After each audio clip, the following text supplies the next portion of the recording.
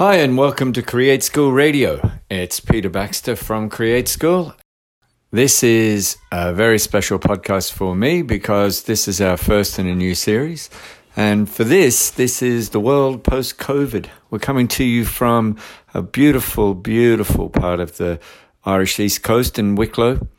And today I am presenting what has been the result of 4 different workshops over 2 days each.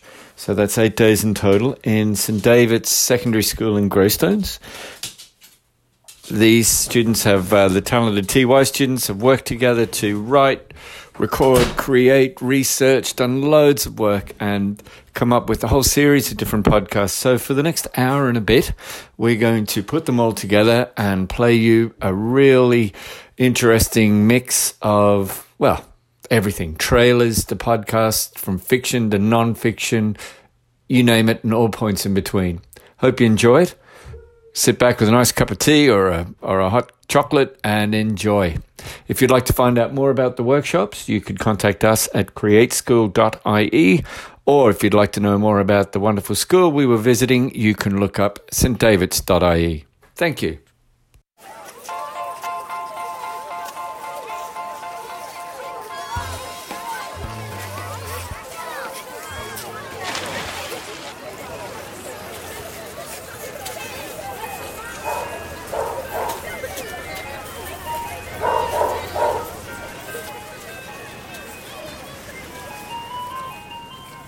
Where's Tom? I don't know, he was just there. Tom, where are you? Tom!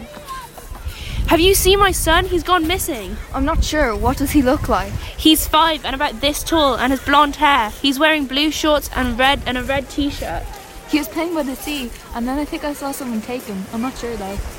You took him, didn't you? No, I would never. Is everything okay here, ladies? She saw her son. I think I can see him in the sea over there. Oh my god, that is him. He can't swim. Help him. Help! He fell in the water. He can't swim. Everybody stand back. I'm coming down. Please hurry, he's drowning.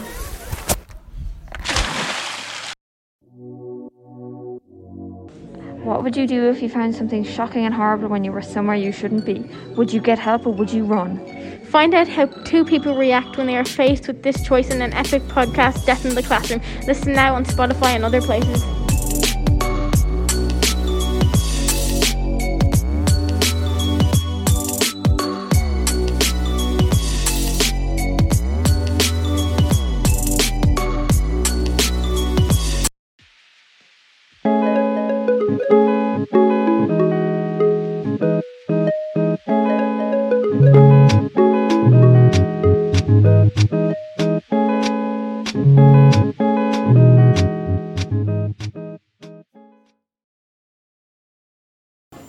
This story may or may not be based on true events, but we are neither confirming nor denying said statement.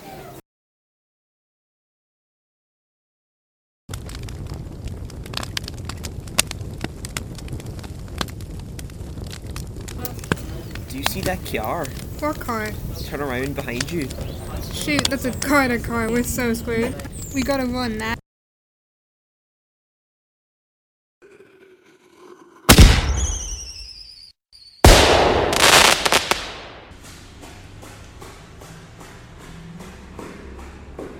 What was that for?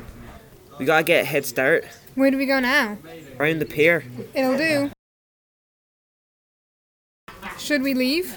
Yeah, we should probably take the train and leg it out of here.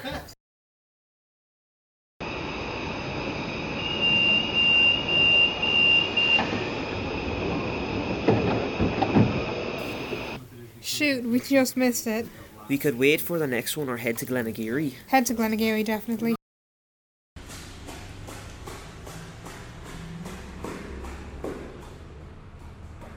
Thank God, finally we don't have to run anymore.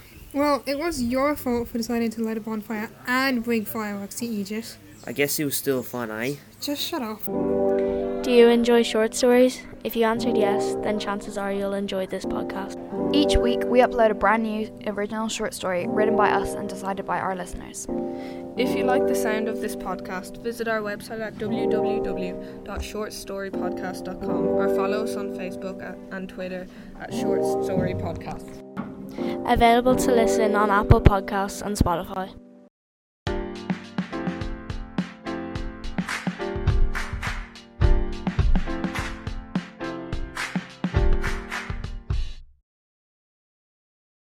Hello everyone, my name is Brian and today I will be talking about major musicals of the past 5 years.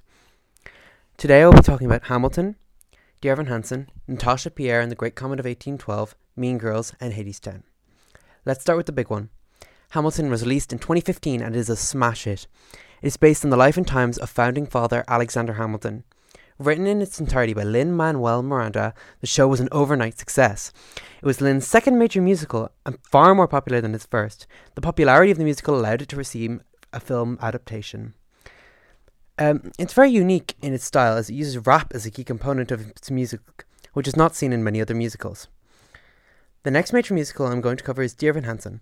This musical covers the difficult topic of mental health. It covers this with the main character called Evan, who has a form of anxiety and makes it difficult for him to talk to people. After he lies about being friends with the boy who killed himself, he finds himself lying to a family to put them at ease. Eventually, this comes crashing down and Evan is left defenceless. This musical was a big success, not to the extent of Hamilton, but a major success. It beat out Natasha Pierre and the Great Comet of 1812 for Best Musical. Natasha Pierre and the Great Comet of 1812, or as it's more commonly referred to as The Great Comet, is a musical based on a 70-page extract of War and Peace. Although this might seem like the most boring thing to ever exist, the show uses a creative set and unique elements to keep the audience's attention.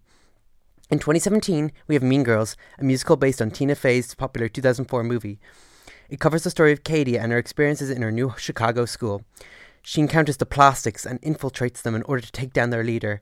After her success, the fame gets to her head and eventually she is toppled herself. Finally, in 2019 we have Hadestown, a jazz musical adaptation of the myth of Orpheus and Eurydice from Greek mythology. Orpheus is said to marry Eurydice when she is taken into the underworld by Hades.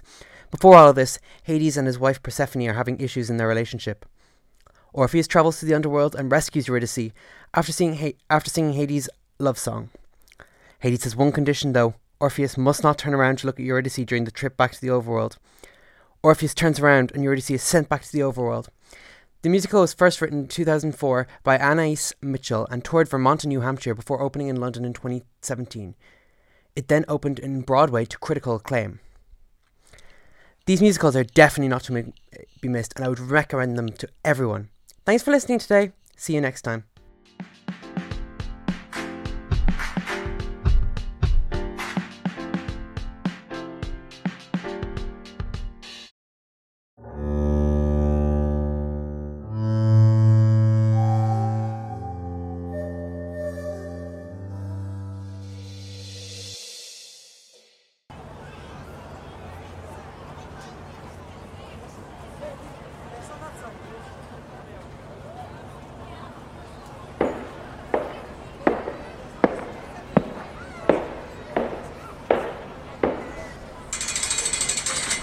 Time to go. I said, time to go. But please, monsieur, it was only a loaf of bread. I don't care what you stole. You're all the same to me. But it was just a loaf of bread. We needed it to survive. Enemies of the Republic are not welcome in France.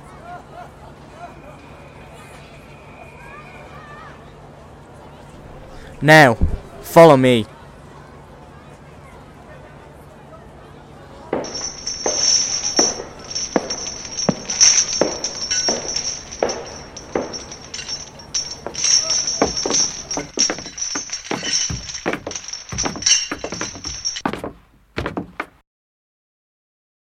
You'll only feel a pinch.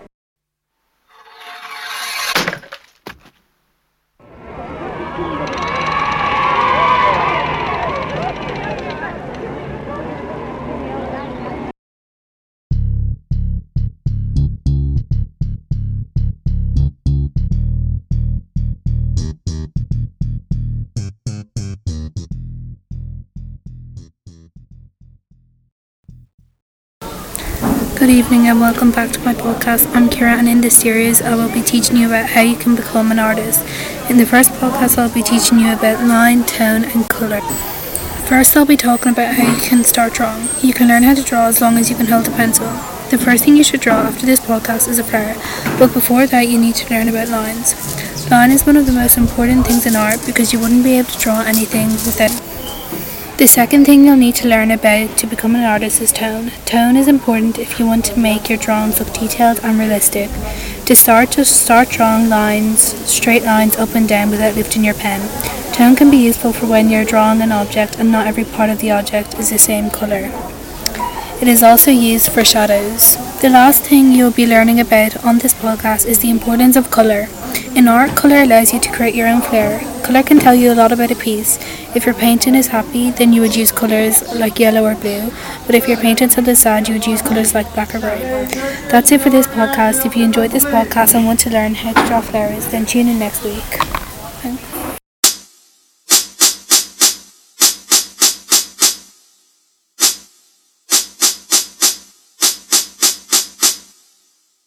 Hey, did you like what you saw? Do you want to see more of this kind of content? If you said yes to either of these questions, then you should definitely check out the rest of my podcast. I promise that you won't be disappointed. And as always, stay safe and remember that you are never alone in the dark. Goodbye.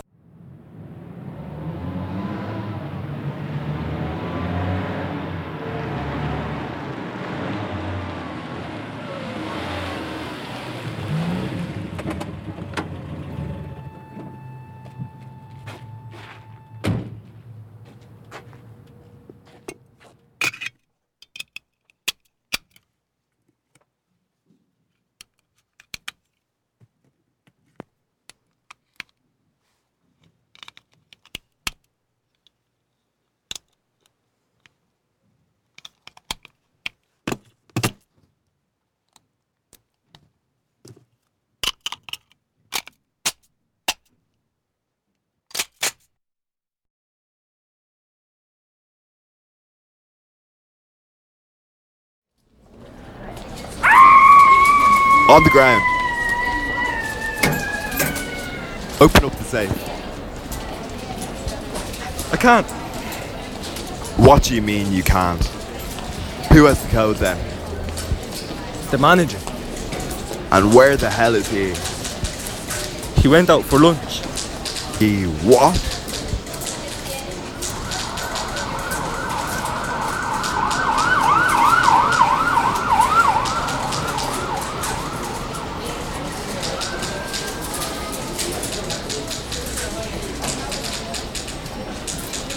If I can't get my money, I might as well kill everyone here, leave no witnesses.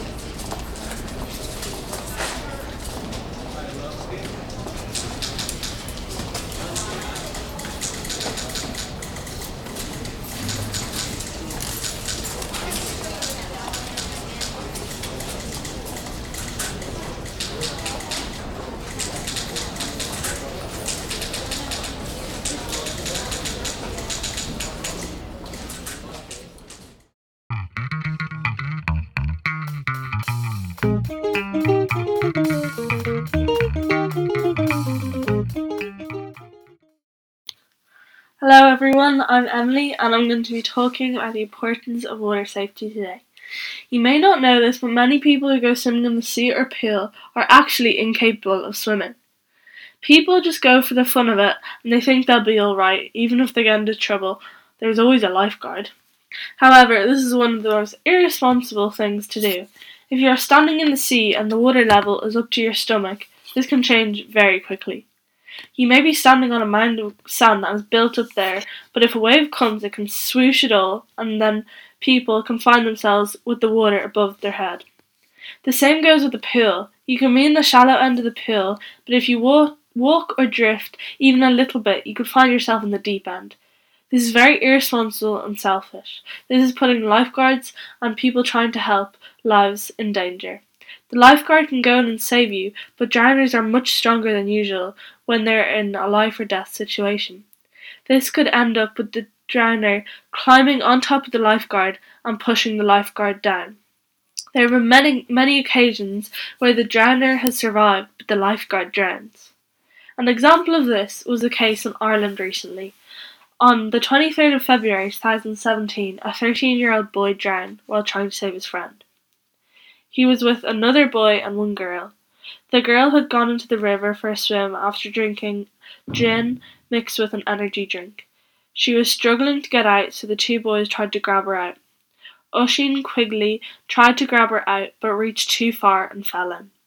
The girl tried to grab a hold of his hand, however she couldn't hold on anymore. The girl recalled remembering seeing him floating away down the river.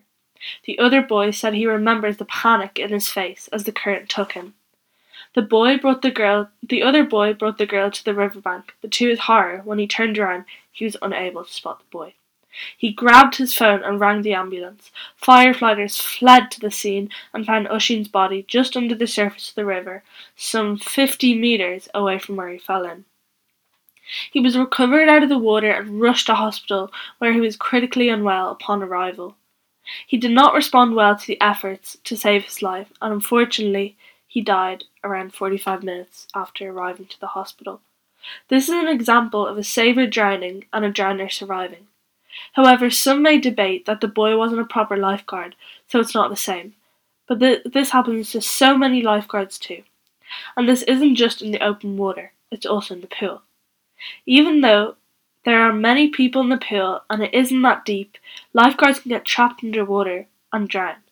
So next time you're about to swim, think first about whether the conditions are safe, that you are a strong enough swimmer to swim in the condition for your own safety and others. Thanks for listening to my podcast. Keep an eye out for any others. Bye.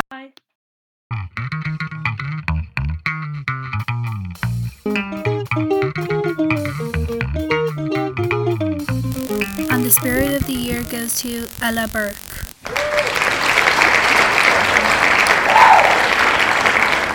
I need to fix my hair. Let's go to the bathroom.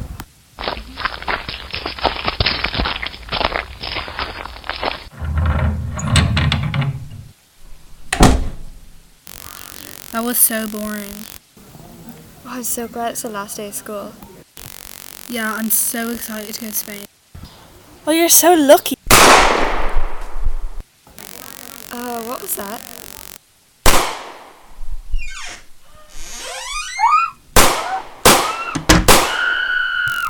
Someone has a gun. Quick, let's come out the window. Why is no one outside?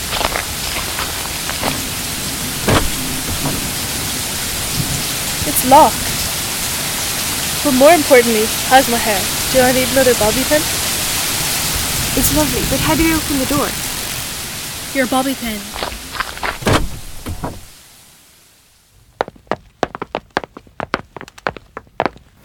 Everyone out this way. Let's get out of here.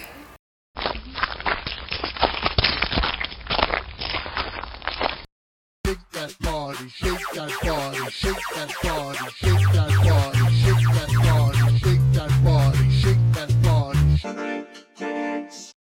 Hey there, listeners. I'm Sarah Hayden, your host, and you're listening to the premiere episode of the Give Twirl a Whirl podcast. Now, Whether you're a pro twirler, an athlete in training, or just a guy, gal, or non-binary pal who wants to give twirl the whirl, this podcast is for you. And, well, you know, if you stumbled here on accident, please stay. We are very accepting here, and I really need those views. Really. All that said, we've got a fun episode today, so let's get right into it. Today, we will be doing an interview with my dad and coach, the one and only David Hayden, or as his nickname, Big Dave. We will also be hearing from a few baton twirlers about their funniest baton moments. And, as a bonus, if you stick around to the end, I'll even tell you one of my funniest baton moments. We will be right back with David Hayden.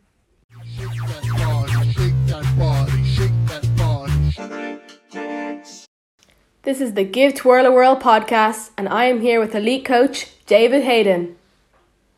Hi everyone. It's an honour to have you on the podcast, Coach Dave. Thanks. Let's get started with the questions then, shall we? How would you describe your coaching style? Very technical. I like to really get to know my athletes, to have a relationship with them and to work out what makes them tick. That way I can encourage them to work on what they're good at. Okay, interesting. Do you ever find yourself picking favourites? Never. I don't have favourites. I do have relationships with athletes because they'd be there longer and we'd have the same type of personality, but I'd never really have a favourite. Mm-hmm. You know. I disagree. Is it hard to see athletes who are raised in the gym leave? It's my pet hate. I like when I was playing GAA, I was always encouraged to put back in. I think that's very evident in the GAA circle, and I think that's what I like to pride myself on. I try to encourage athletes when they're finished is to stick around, give it back into the club. The club has given so much to you, so give it back in, come down, coach, stick around. It doesn't have to be all the time, but you can help younger athletes, your role models at the end of the day. Okay, that makes sense. What is one of your proudest moments as a coach? So many hard to pick, and there's so much more to look forward to at the same time. But as a whole, for me, I really feel proud when we as a club get praise for athletes that do well when they are internationally. We've had some really good moments. Taking back 8 medals from International Cup last year was a proud moment as a club.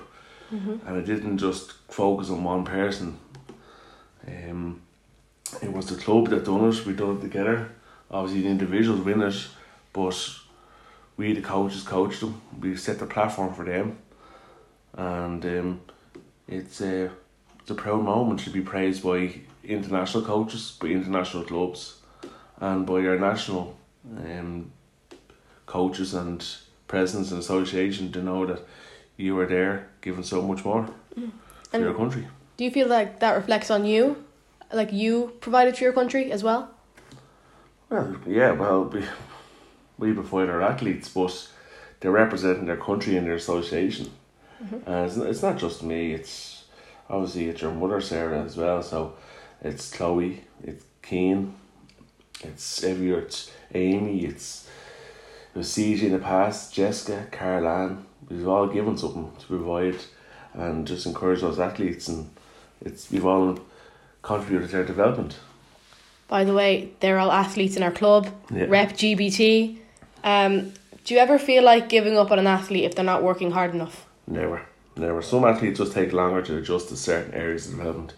You have to encourage and show them that you believe in them. Sometimes they won't believe in themselves, and sometimes it's just a bad day, it doesn't work.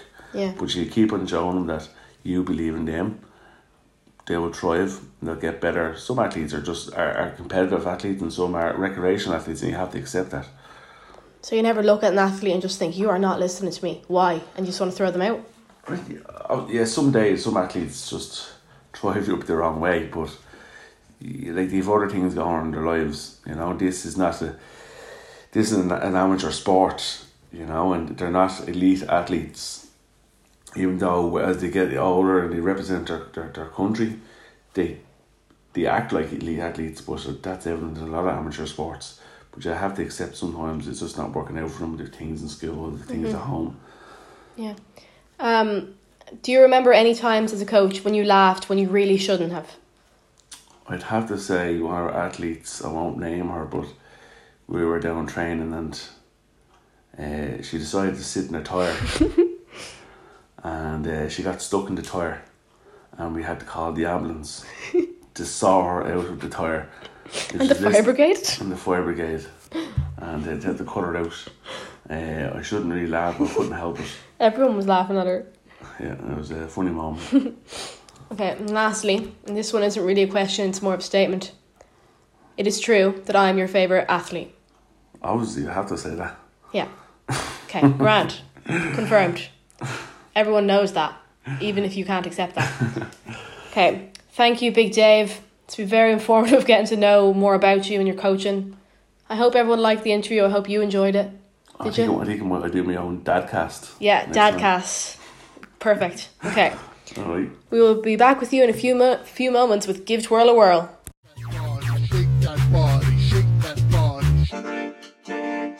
Did you enjoy that interview? Because I certainly did. If you want more episodes like that one, make sure to comment who you want me to interview next. I definitely would not complain if I got to meet some star twirlers. On to the second part of the episode, we have the Twirling Tidbit segment, where you get to send in your twirling stories. This week, funniest baton moments. Firstly, we have an entry from Miss Alice Smith. Alice writes, "The hall that I train in is split into two, with a big mesh net." I messed that up. That's supposed to be mesh net. We'll ignore that. Mistakes are how you learn. With a big mesh net in the middle. This particular week, my club had decided to pay a special coach to come over from France to train our competitive team. You know, I've always loved when we had special coaches. It made me feel so good. It made me feel like someone cared about us, like we were actually training for something. I agree that that's a great way to train kids and stuff. Anyway, she continues, we were preparing for the European Cup, so this was a very important week. My coaches got us all in a group, told us how important this was, and asked us to act professionally. I obviously didn't get the memo, because I managed to not only get my baton stuck in the net, but I also slipped on the floor and got a concussion. Let's just say Xavier the French fancy didn't want to work with me for a while, and FYI, the baton is still stuck there. You know, the best thing about that, other than Xavier the French fancy, is that this happened to me multiple times, because I managed to get mine stuck in the roof somehow, on lights. I don't know. That's just how it works. For those who don't really know what a baton is, it's like a balanced metal stick with 2 rubber balls on the end. And it manages to get stuck in stuff very, very easily. Nextly, we have Cian Marr. Cian says that at a competition last year, one of his teammates was sick, but nationals were on that weekend. And she was just expected to push through that. And she did. Or she tried to. Throughout the whole 3-minute routine, she was holding in her puke. Okay. Warning for anyone who is squeamish, this one looks like it might be a bit disgusting. Thankfully, she was a good sport and waited until after the routine to spew. As we all sat in our finishing poses, she leapt up from her pose and started waddling away. We all thought she was going to make it to the bathroom until we noticed the trail of vomit coming from her mouth, all over the competition floor. Keep in mind, we had to walk off that floor and dodge the sick along the way. Let's just say she lost some dignity that day. Yeah, I'd say she lost some dignity. I have a story like that. I'm going to do this a lot. I have so many baton stories. When I was younger, I was 10. I used to go away to all the different competitions, even if I wasn't old enough to compete, because my parents are both coaches. And they all had, they had athletes to bring there. So I had to go because no one would mind me. And I remember we were going to Slovenia one year. And I was so sick that they had to call a doctor to make sure I could still fly. And he was like, yeah, you can fly. You're just going to be sick everywhere. And I was. And every second we walked, I would have to sit down for a few minutes because I kept getting sick. It was horrible. It was the worst experience of my life. Okay, lastly, we have an entry from Amy Sweeney. She says, I remember when I was at International Cup. We got a pro twirler here. Some of the officials that were working on set numbers. Okay, sorry to interrupt again. For those of you who don't know, your set number is basically the order in which you compete in. She says they mixed up her set number and told her to go on a set before she was actually supposed to perform.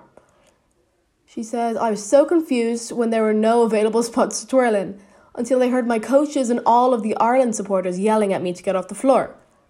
By this point, the competition had started and people were twirling while I was standing there like an idiot. I ended up running off and I completely embarrassed myself in front of thousands of spectators. I feel that it's such a big no-no to be on the floor in baton. Like when people are competing, it's so bad. You're not allowed to walk around or anything because it's a distraction and the athletes can't get distracted. And if they do, those athletes will have to compete again. And they'll be so angry because they're like, why would you walk? I'm competing. Yeah, I get that. Like I have a similar story to like messing up, like the staff messing up. For some reason, they set the competition floor backwards at one of my competitions. And I was like 10, so I didn't know they were going to do that. I was so confused. And the elite athletes, they were grand. They went on, not a bother. I ended up standing backwards. I stopped halfway through and I made them let me go again, which is not allowed. And then, needless to say, my coaches had a talk with me about appropriate competition etiquette because I nearly got disqualified. They didn't disqualify me because I was 10, but if I did that when I was any older, I was gone. Now, did you find those stories as funny as I did? Because if you did, you should comment.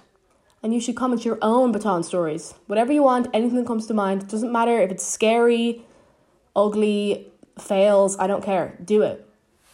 Okay, finally, as promised, here's my funniest baton story. Right. So, if you know baton, we have very, very tight costumes. And we sweat a lot when we compete. It's disgusting. And people don't think we do because we're supposed to be pretty dancers. We sweat a lot. It's gross. It drips. It's gross. And when you add that to the tight costumes, you've got a very, very sticky situation. You know, I'm a pretty high up athlete. I do a lot of routines. I'm expected to compete all the time, always on the move. And last year, I had a team at 2:45 and then a group number at 2:52. And that was the time frame I had to compete, get my hair done, get my makeup done, and go back onto the competition arena. It was crazy.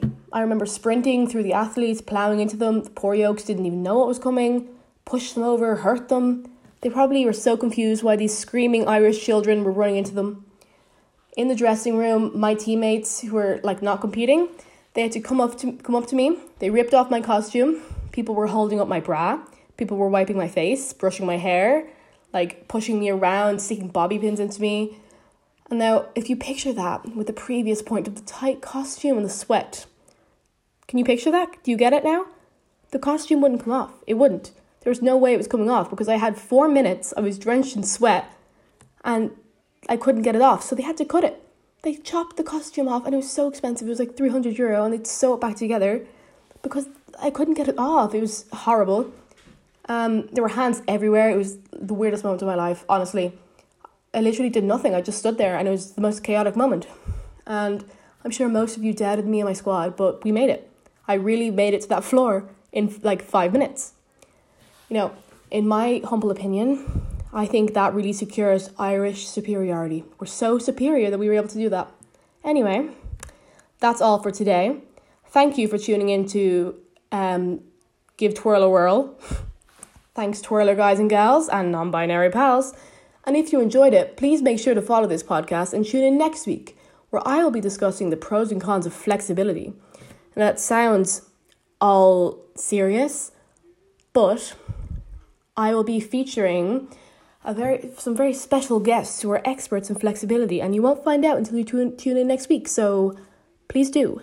Thank you, and see you next week.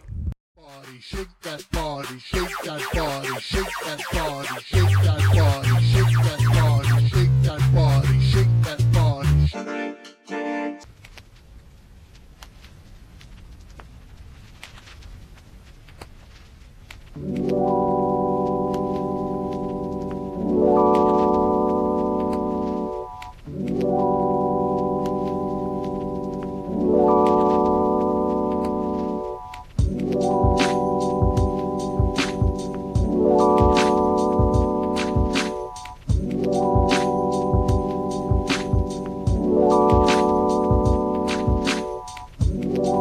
Hello everyone, welcome to another episode of the Grilled podcast. I'm your host Jake, and we have a very special episode ahead of us. But first, a word from our sponsor, Burrito Box. If you're a frequent listener of the show, you might know that our most common sponsor is Burrito Box. If you subscribe to the podcast and use code GRILLED, you can win 1 week of free burritos. It only works for the first 10 people who do this, so don't miss out. Alright, we have a very special and interesting show ahead of us this evening, so sit back, relax, stick your headphones in, and chill, while we discuss the very important, but necessary topic of politics. Now, we have a very important topic to talk about today, and it's part of the thing that, kind of makes me a bit angry, but, you're hearing a lot of messages from folks all the time associated with politics, is that, oh, trust us, you gotta trust us, And it's like, well, you guys don't really deliver on your promises. Did you ever think of that? And I think that's mainly because of an age factor. That is a main contributor to the influence of, not just our society, but like American society as well. But other countries too. When you look at politicians and presidents and other political figures, you think, oh, they're a bit too old to be running the country, aren't they? Huh? And it's just not just like, America's president, but ours as well. I mean, look at Trump. He's like 74. I mean, like, come on, guys. And Joe Biden, too. He's like 3 years older than Trump. Like, seriously. In my opinion, I think that we need a leader who is young and knows what he's doing. Like someone in their 30s or 40s. Because at least they know, like, how and what things work. It's an absolutely stupid idea having seniors running America and them thinking that just because they're old, all of a sudden they have more experience than other candidates. Now, I think that's enough ranting for today. Thank you to everyone who tuned in tonight. I really appreciate it. It's such a vibe doing this show, and I just love doing it every week with you guys, and like where I get to let out my frustrations while also discussing very important topics that interest me, to say the least. See you next time, everyone. Peace.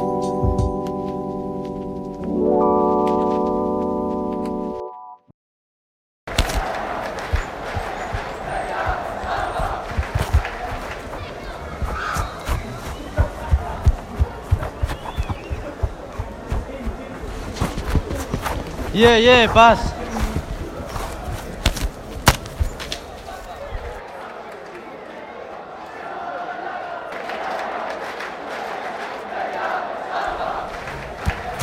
Oh, ref. Oh, come on, what is this?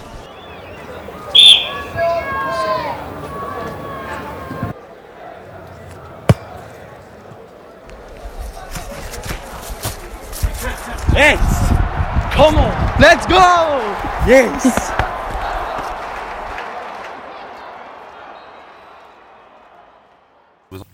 Carl Wieser opens his eyelids. The birds are singing. The flowers are blooming. On days like these, kids like Carl Wieser are full of joy and fear. Carl knew what day it was today. Today was the day.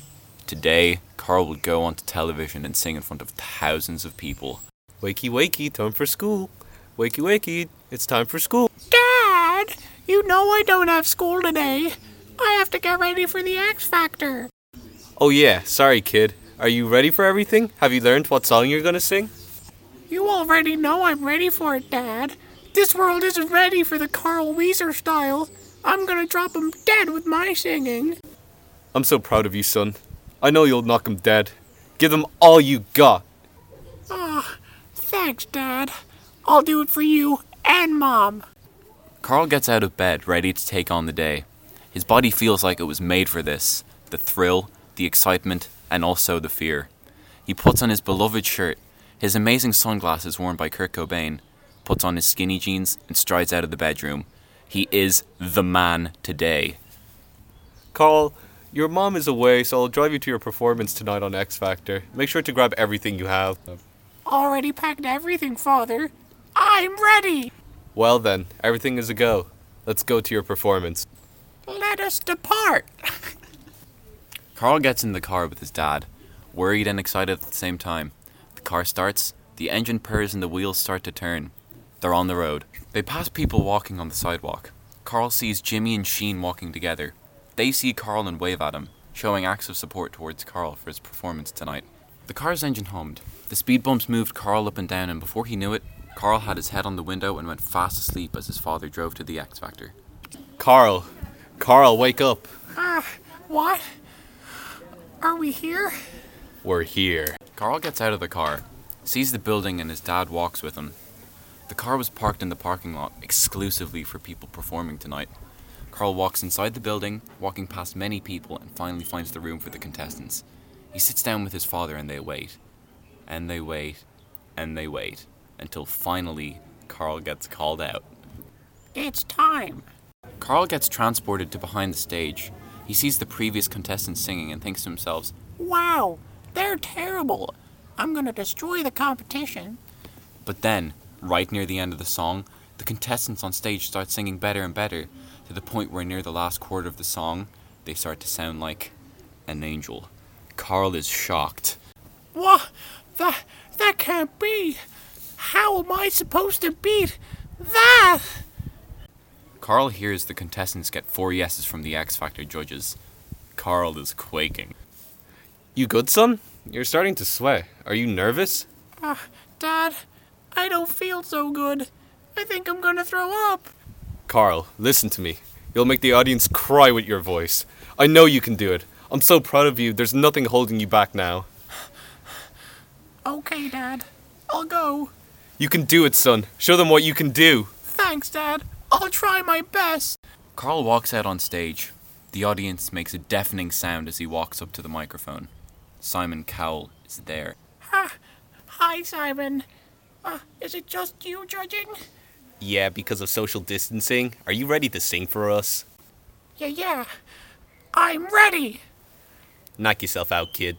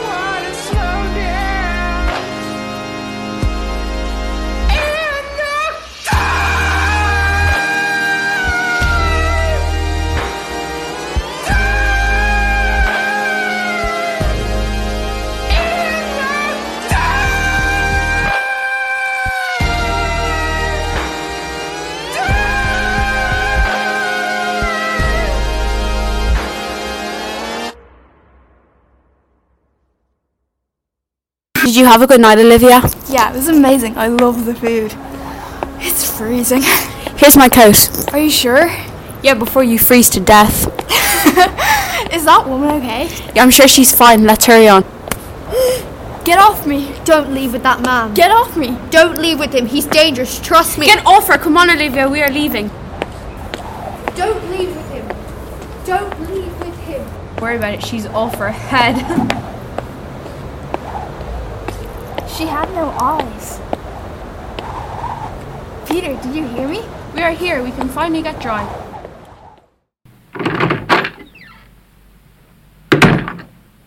Reporting from Sky News, a serial killer is on the loose in a quiet town of Glenpatrick. The man has been described as tall, dark-haired and in his mid-20s. All suspects so far have been found with their eyeballs gouged out of their head. We advise all people in the surrounding area to take extra precautions. Where's your toilet? Just enter the hallway to your right. Eyes?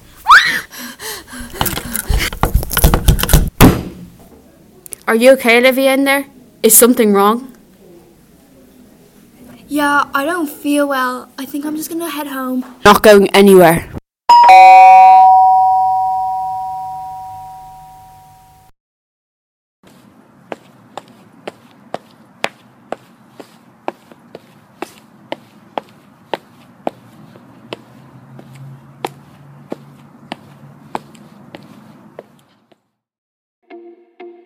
Hi, this is Keela and Nico.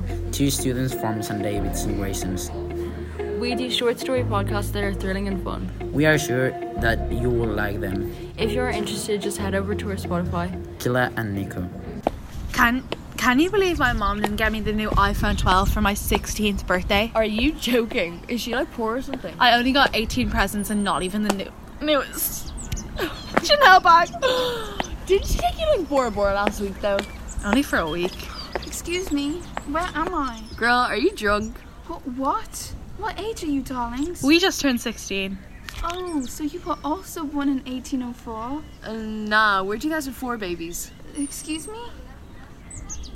Wait, did you just say you were born in 1804? Alex, I think we're talking to Christopher Columbus. I just had a history project on him. Could you help me? Wait, shouldn't you be like dead by now? No, I'm 16. God, I think we're on TV. Oh my god, cut the cameras. I was riding my horse in the meadow, going to fetch water from the well, and I fell in, and I landed up here. Wait, so you're telling me you're from like 1804 in England? Yeah.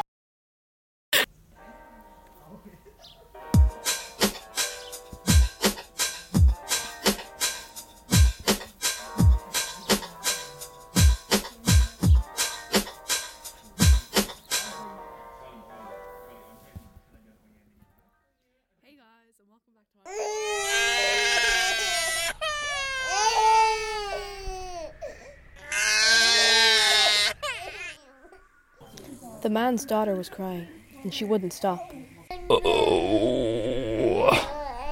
He groaned and rolled around until he couldn't take it anymore.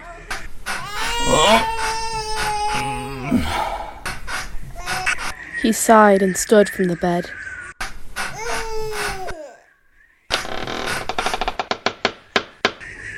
His feet stomped on the ground as he walked to where she lay.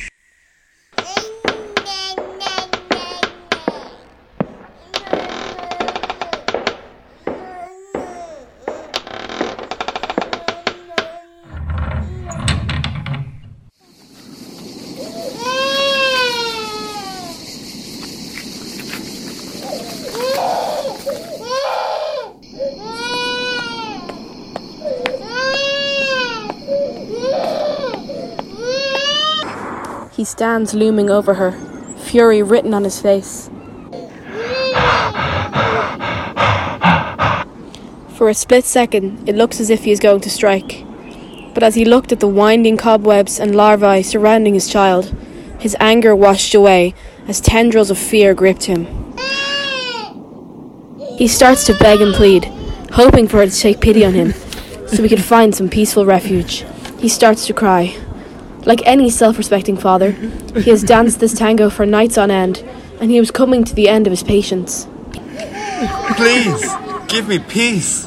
Let me heal. I can't do this anymore. The moonlight illuminated the tear tracks on his face as he rose, surrendering to the cries and padding back to the house. And as he exited the graveyard, he wondered, when will I stop feeling her phantom hands on my throat, strangling me, trying to kill me? When?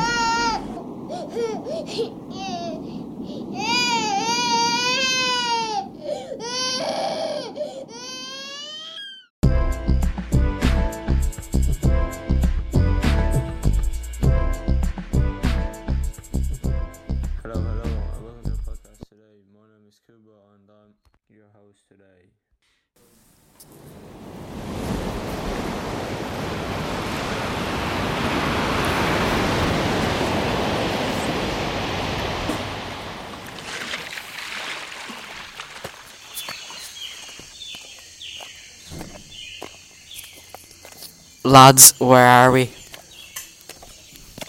Looks like a jungle or something. Where's Peter? Peter! Peter. Lads, I'm here. Jace, Peter was worried. I'm alright, let's get to start exploring. Lad, what was that? I don't know. I don't think we are alone. Stay alert. Let's get out of here before high tide. Get somewhere with cover and set up camp. Whoever they are, they're getting closer. Thank God that we didn't get lost in the storm.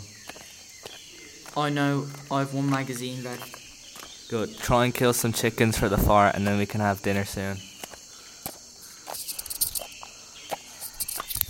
Will do. This place should work. There's a little creek over there for water, and I hear chickens not too far from here. Okay, nice. I will go collect some water. I'll go get some food. Right, lads, I'll stay here and collect some wood. Help. Where are you? I'm coming. Shoot, he's gone. This is his shoe. Don't worry, we'll get him, Dad. Look, it's his footsteps. Let's follow them. Right. Let's get a head start. You hear that? Yeah, let's do this.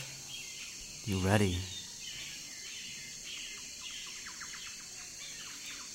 Where's Barry? Johnny, do something! Lads, over here. Thanks for coming, I knew you would. Would you cut me there free? Cheers, then let's get the hell out of this island. Yeah, Barry. Do you have any ideas? We can try repair the boat. Great idea. Let's do it.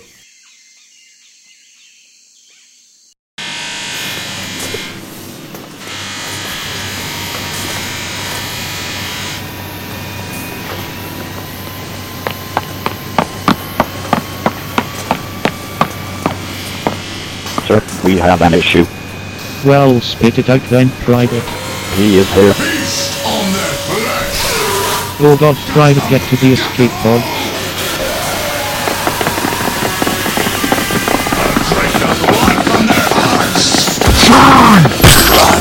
Blood! Blood! Blood!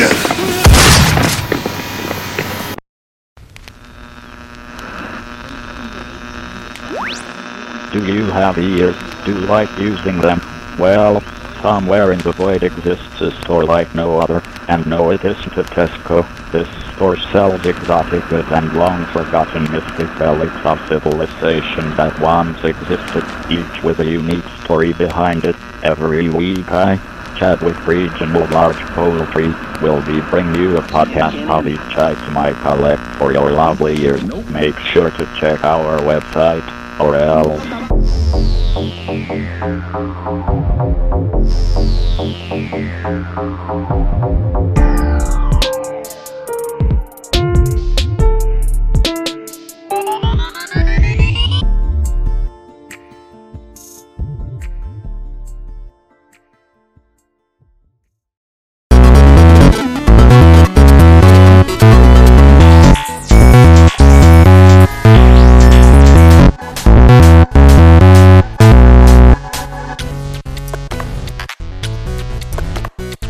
I am Santiago Soler Albert and I'm going to talk about how the bowling professionals train.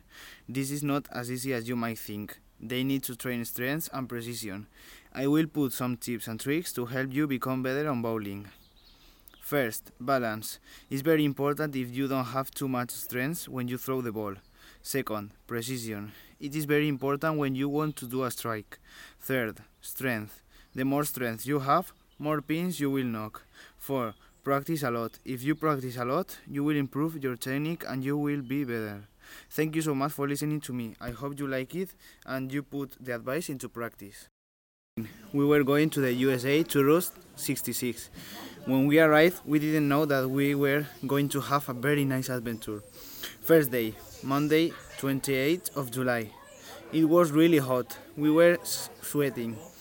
We bought some motorbikes to drive straight and to reach 300 kilometers per hour. Everybody was excited. Our first days were really nice. After the trip, we parked our motorbikes in the parking of the hotel. We were going to eat in Ariston Cafe. The food was so delicious. After that, we swam in our swimming pool inside the hotel. Second day was different. We visited the desert and we got a camel. It was really nice. We had a very good time. The thing that we didn't know was that we were going to have a good surprise. 2 hours after, we visited a small west town, like in the movies. We talked with some people about the good trip we had. Then 5 cowboys wearing standard work shirts with many pockets, hats like the Mexicans, boots, bandanas and pistols. We were very scared because we didn't want to die. They were trying to aim us with the pistols. We were paralyzed. We were about to run away from them. They carried us and went to another town, to the jail. They were going to put us in jail instead of going them. When the police arrived, we were trying to tell them that they were the bad people, not us, because we were on a trip only. 30 minutes later, they told us that they were just kidding and everything was only a good joke. Everybody was laughing a lot. The next 2 weeks, we continued visiting monuments and driving in our motorbikes, and we enjoyed the trip a lot. When we arrived at our home, we told our family this funny adventure, and we were laughing a lot again. What's this dot on the radar? I'll get the captain. Captain! What's the problem? The new kid spotted something on the radar. Man the hoses! What's going on? Shut up and go in the hold. I'll go talk to the captain. What do you see, Captain? I see one skip with 6 occupants. I think they're coming alongside us now. I'll get on the radio. Mayday, Mayday. This is the USS Oregon. We are off the coast of Somalia and we... Welika, Ua Kawari, Uaku Terin Malaka. Namesi Dunan Malamaxanin, Dunan being seeking Mayo Uko Deo shop. They're coming aboard! New kid, no! Ah! Marna Kuma Dibi Duna, Marna Kayili Mayo. Oh no, he's dead. Please, don't kill us. We'll give you anything you need. We'll help you.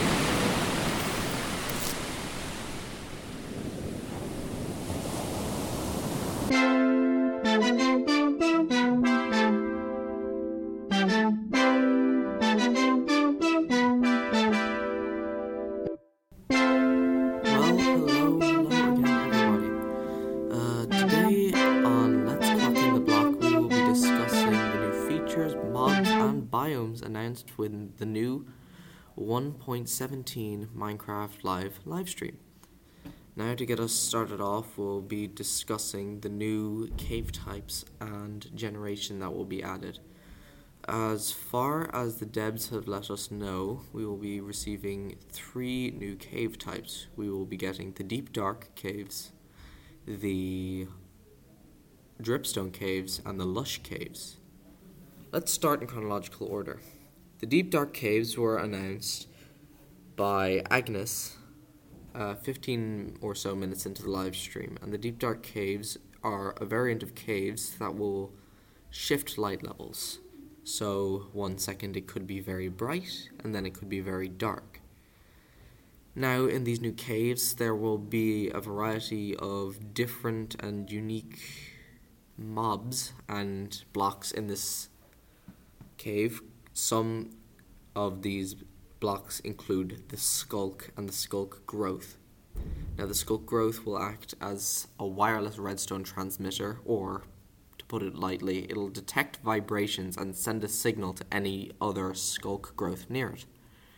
Now, this can be negated by putting wool around the skulk growth, therefore dampening the vibrations. Now, as for the new mob, we have the Warden.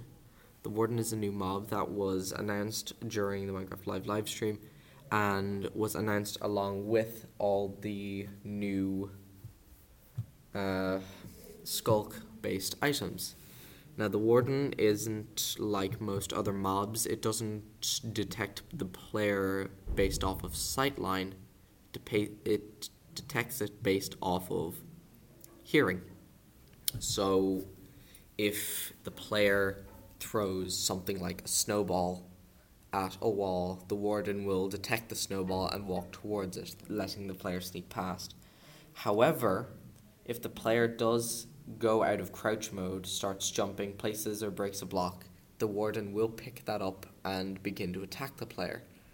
Now, in the video, the Warden dealt 6 hearts of damage and then killed the player, but the player was in a full set of netherite armor, so I do think that this might be up for tweaking, because netherite armor is extremely hard to obtain, and the fact that the Warden can nearly 2-hit kill a player in full unenchanted netherite seems a bit overpowered, especially for a cave, which a lot of people will be mining in. Now, as for the lush caves, we'll be getting a few new things there. The Azaria tree is the indicator of the lush caves. If we dig down underneath the Azaria tree roots, we will find this lovely green cave and all its goodies within it. The cave consists of lots of plant life and greenery and a lot of glowberries, which are a new food source, and a harvestable light source, which could be interesting for farms. Now, on the topic of the lush caves, we have also got the drip leaf plant, which is something that I think Minecraft haven't done yet, which is a decaying platform that resets. So each time you step on the drip leaf, it'll decay over a number of seconds, and after about 2 seconds of standing on it, the drip leaf will fold so far that you will fall through it, and then the drip leaf will reset, allowing you to go on it again for another 2 seconds. Now, there was also a recent addition to near the end of the update. About the update was the axolotl, which is a new mob that will also spawn in the lush caves. The axolotl does exist in real life, and it is a salamander based animal that has a unique regenerative feature to it. And when I say that, I mean that the axolotl if it unfortunately has one of its limbs cut off, it could easily regrow it. The same with hearts and other vital organs, as scientists have done testing on it. Okay, so for another new cave type was the dripstone caves. The dripstone caves are a variety of caves that contain stalagmites and stalactites. These stalactites will fall and deal damage to anything underneath it, and anything that falls onto a stalagmite will also take a hefty amount of damage. But to add to the immersion, the Mojang team decided to code in the water droplets from the dripstone caves to fill up cauldrons. So if you have a stalagmite that's dripping water over a cauldron, the cauldron will pick up that water and collect it. Now, on the topic of caves, there was a new ore added, and ore veins. The new ore is copper ore. And copper will be used for making blocks and a lightning rod. Now, on the topic of ore veins will be a trail or traces of ore when you're mining underground.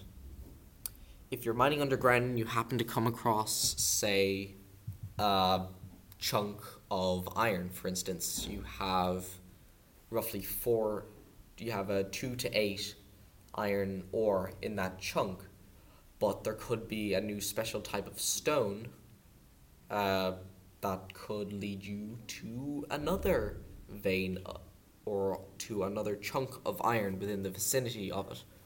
So if you were to follow that, you could mine out huge areas of ore.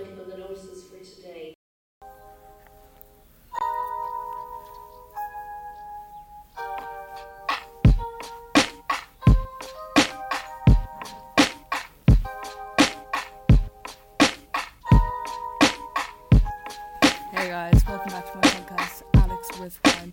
Today I'm joined by a special guest, Lucy. Say hi, guys, Lucy. thanks for having me here. So today we're going to be talking about The Boy in the Box, and if you haven't heard about this story, I'm not gonna lie, guys, I didn't hear about it till previous to this video. Yeah, so I'm going to be telling Lucy about this story. If you haven't heard about this story, try to sleep at night, okay? So, The Boy in the Box is from Pennsylvania. He was found in 1957. Actually, we don't know if he's from Pennsylvania. Okay, but you haven't told him what it is. Basically, it's hold on. I'm doing a little bit of backstory. Okay, and he was basically found in a box, dead, naked. I'd hope he wasn't alive, dead.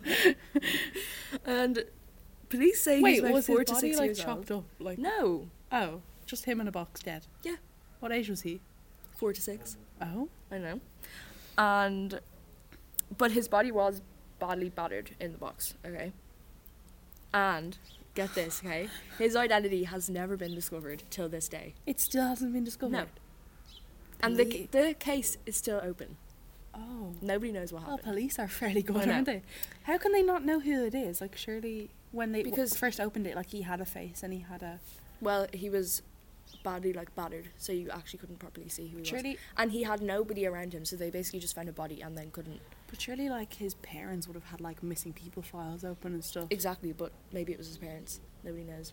Oh, Madeleine McCann type shit. I know. So, but when... Okay, so, first of all, the body was discovered by a man first, but the man was checking for musket traps he had laid down, so he didn't tell the police when he first found the boy because he didn't want to get his traps confiscated. Yeah. And then, so the boy was just left there for days after that, with a man knowing that he was dead in a box, okay? Then... he could have been helped? Yeah. So, days later, he was a dead. college student found the body and reported it to the police the following day. So, that's how the police... Wait, who first found him? A guy, what? Just a man checking his traps. Oh. So, when the man and the boy found the body, because the man hadn't touched the body, apparently, he was wrapped in a plaid blanket inside the cardboard box. Oh, it's cardboard. Yes. Oh. And In the middle of the woods in Pennsylvania. Exactly. Oh. Off the This side is of a road. Vile. I know. So, the police started the investigation on February 26, 1957, and the dead body's fingerprints were taken. Yes. When the boy's fingerprints were taken, the police, obviously didn't know how much of a mystery this would be. Yeah. Because they probably thought it would be, pretty simple, you know? Mm-hmm. But the case attracted so much attention, and over 400,000 posters were printed in hope of finding exactly what happened to the boy. Yeah. I can't believe they don't know who the boy is. I know. Still to this day. Like, how long has it been? Yeah. Literally, but 70 years? Yeah. 60. On the crime scene, they found a man's blue cap and a handkerchief with the letter G on the bottom corner. How was all this evidence not enough to find out? It was 1957. Okay. So fair. I'd say now they'd be able to find the evidence. Yeah, but it's kind of over. Yeah. You know? kind of old news now. And you guessed it, these clues led to nowhere. So, till this day, the case is open. So we should try guys, everyone listening to this now, if you know anything about this case, Call the Pennsylvania police because How would they know? I don't think any 80-year-old people are watching this. I'd say that the murderer is dead now. But Nanny, if you're watching this. So, yeah. Okay, guys. That was pretty fun. So, thanks Lucy for coming to my podcast. No problem. We will have another one for you next week. Yes, hopefully with a new exciting topic. Yeah, very more exciting. Maybe a little bit that you guys can, research yourself. Yeah, also get in touch via Instagram and stuff if you want to see something. Follow our Instagrams, Yeah, in link in description. Yeah, follow our Spotifys because our podcast will be on Spotify. Yes, it will. Make sure you like and subscribe them. Yeah, and also follow our TikTok. And Bye, we will see you again next week.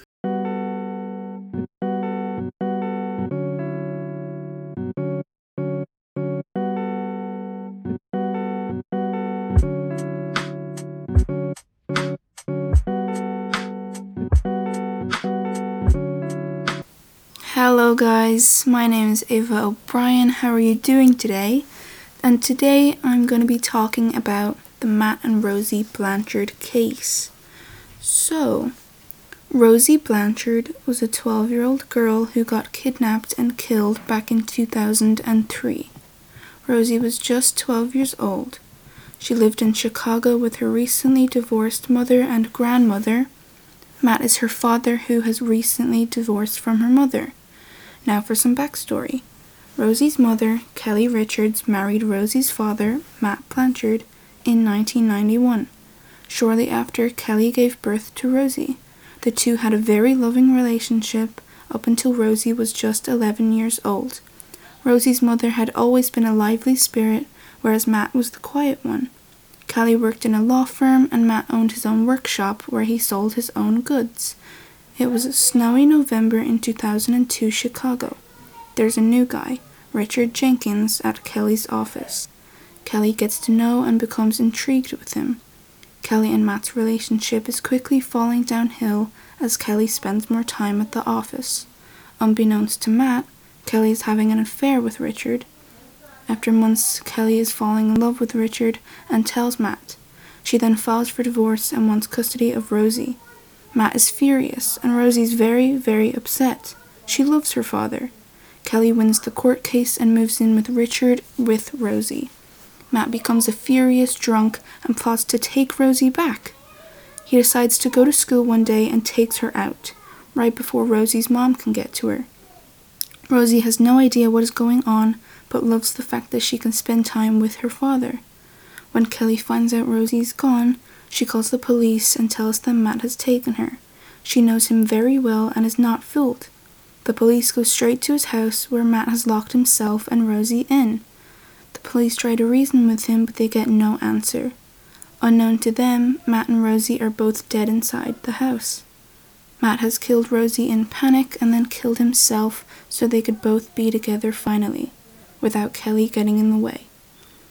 I know that story was pretty heavy, but I still hope you enjoyed it. I had a lot of fun putting this together and I will most definitely be back soon. Bye.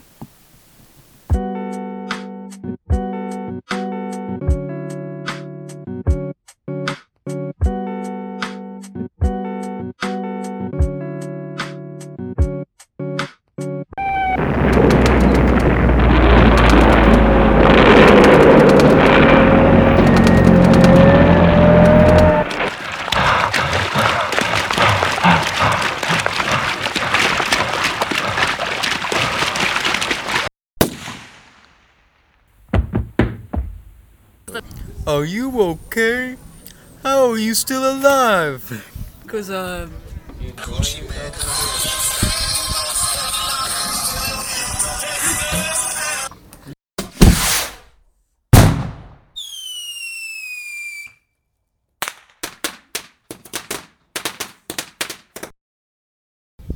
you live in Ireland and want to use fireworks? Well, come to my podcast and we'll discuss whether they should be legal or not.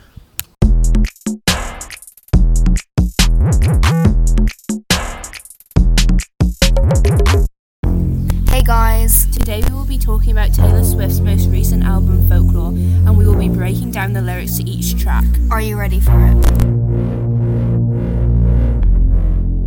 In folklore, there are 3 songs that are all connected and make up the teenage love triangle. These songs are called Cardigan, Betty, and August. Betty is from James's perspective, he is the cheater. Cardigan is from Betty's perspective in the future, she's the one that got cheated on. And August is from the girl who cheated with James. Both reference cobblestones. In Cardigan it says high heels on cobblestones, and in Betty it says walking on broken cobblestones. Cardigan is in Cardigan, she says, and you'd be standing in my front port light. And in Betty she says, will you kiss me on the port? In both songs at 2 minutes 47 seconds they have it in common. In Betty it has, she said, James, get in, let's drive, and in August it says, get in the car. Another similarity between Cardigan and Betty is how they reference age. In Cardigan the lyric says, when you are young they assume you know nothing, and another lyric in Betty is, I'm only 17, I don't. Characters in these songs are also all named after the actors Blake Lively and Ryan Reynolds' children. James, who is the one that cheated, and Inez, who is referenced as a friend of Betty's in Betty. This style of writing is new for Taylor. This is her first time playing with fictional characters and joining their stories in songs. This suits the album name Folklore, as folklore means stories passed down by generations by word of mouth. Thank you so much for joining us. Please join us back next week where we'll be talking about her song on folklore called The Last Great American Dynasty.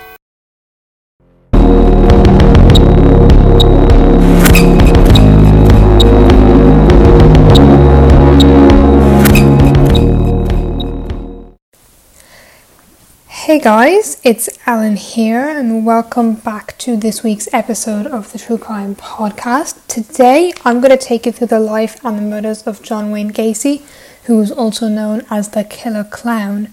John Wayne Gacy was an American serial killer whose crime spanned from about 1972 to 1978. He was born on March 17th, 1942 in Chicago, Illinois, and was executed by lethal injection on May 10th. In 1994. Gacy had a very rough childhood, which is probably what led to his murderous ways in the future. He was overweight and unathletic, according to him, and he did have a good relationship with his sisters and his mother, but his father regularly abused him as he was an extreme alcoholic. Gacy has claimed to have murdered over 33 young men and boys. Well, there's 33 confirmed murders, but he has actually claimed to have murdered more people. And in my opinion, what makes Gacy quite creepy is that in his spare time he regularly performed at children's hospitals and charity events dressed as either Pogo the Clown or Patches the Clown, which are kind of two personas, I guess you could say, he kind of came up with. And like I said before, because of that, later he became known as the Killer Clown. According to Gacy himself, most of his murders happened in his ranch house near Norridge, a village in Norwood Park, which is in metropolitan Chicago. He murdered and assaulted his victims in very gruesome ways, which I'm not going to mention, but you can see in more detail on Wikipedia. He usually kind of strangled his victims after he lured them in and kind of convinced them to come into his house. 26 of his victims were buried in the crawl space of his house, 3 on other areas of the property, and the remaining 4 in the Des Plaines River. Once Gacy was arrested and went through his trial, he was sentenced to death on March 19th, 1990, and on death row, a little fun fact here, he actually spent most of his time painting, and he was executed at the Stateville Correctional Center.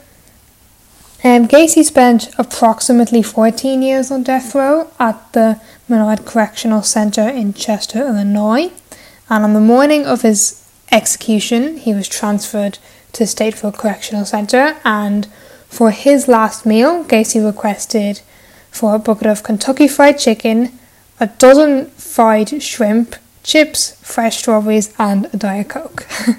Gacy's death was confirmed at 12:58 a.m. on May 10th, 1994. Once he was confirmed dead, his brains were removed and are now in the possession of Helen Morrison, who was a witness to his death and was also a journalist who interviewed John Wayne Gacy and many other serial killers and wrote books. And his body was also cremated. And another little fun fact is many of John Wayne Gacy's death row paintings were actually auctioned off later on. Some of them were auctioned off to keep, but then other ones were auctioned off and they ended up being destroyed on purpose. So yeah, that's a little summary of John Wayne Gacy's life. Thank you for listening today. I hope you enjoyed this week's episode. It's a little shorter than usual, but that's okay, I hope. If you have any suggestions for next week, make sure to tweet me at Ellen's True Crime, and I will see you next week.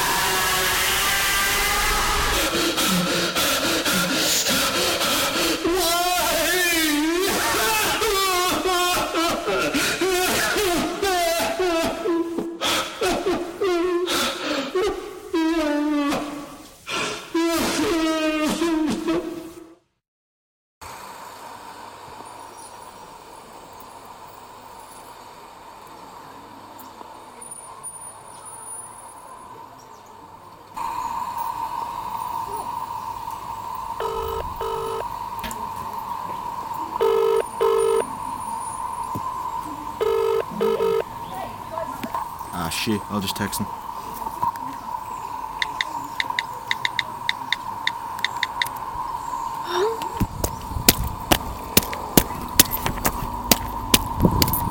Wagwan.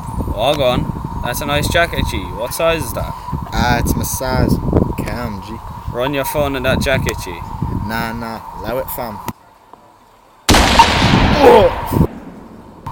Next time that bullet be your head, fam. Do it, soft boy. Alright then, rip boy.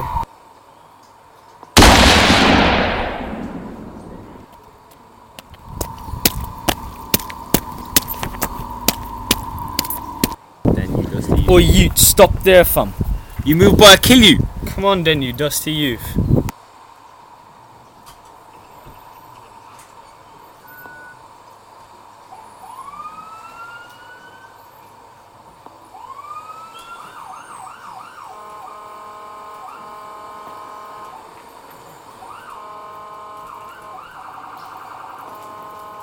Hello there, welcome to the Working Title podcast with your host Derek Kelly. Today we'll be looking at the book Eye of the World by Robert Jordan.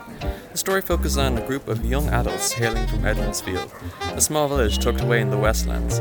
Aided by the dreaded magically adept Adie Say and her bodyguard, the warder, they are forced to leave on their remote area to escape the Dark One. Jordan brings us into a world of magic, mystery, and adventure, in the same vein as Tolkien, writer of The Lord of the Rings. Be warned, this review contains spoilers for a book written in 1999, so get out of here if you don't want to fall under the shadow, whatever that means. So now, since a quarter of my audience is gone, I can give you my opinion on the book, Eye of the World. Remember when I said this book was written in 1999? This means that a lot of ideas in the book that were revolutionary at the time are now pretty bog standard. If I was reviewing this book 20 years ago, my ASLA developing selves would have been more enthusiastic, but because this book has inspired many of the books that I have read, it ironically seems more unoriginal. Featuring such classic tropes as the farm boy from nowhere who is secretly an orphan and inexplicably the chosen one, the Dark Lord, an entity of pure evil who probably enjoys blending kittens in his spare time instead of being in any way three-dimensional, the mentor character who dies as soon as he reveals his tragic backstory, and so much more. Now, the cliches themselves aren't inherently bad, however, if played straight with no alteration whatsoever, it could make a story feel very predictable and seem lazy. Jordan does balance the scales with some very interesting pieces of world building, like the Women's Circle, which, as you can guess, is a local government run entirely by the women of villages, alongside or often against the town council. He also manages to keep the whole affair very fast-paced, despite the large amount of information being given to the viewer. The relentless pursuit of the group by the Dark One's minions gives every chapter an air of dread and uneasiness. This high tension, however, works against it sometimes, as it means there's very little time given to the characters.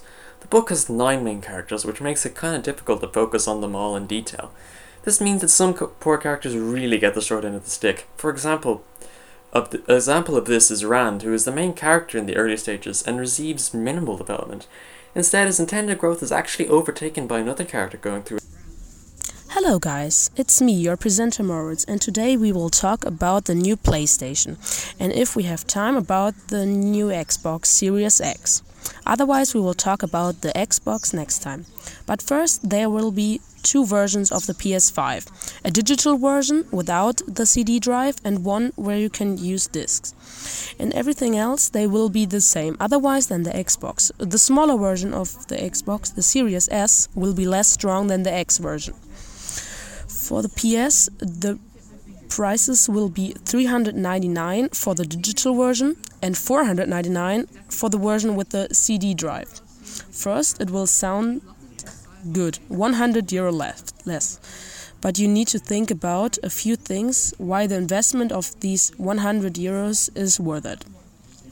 First, you don't need something to play DVDs anymore.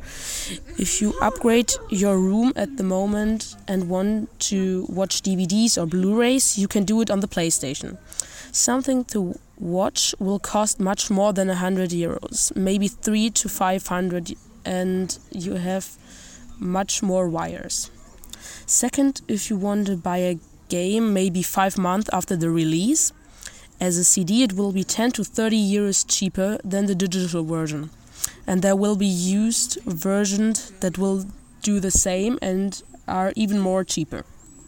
As the other people who sell the used game, after you didn't like this game anymore, you can sell it.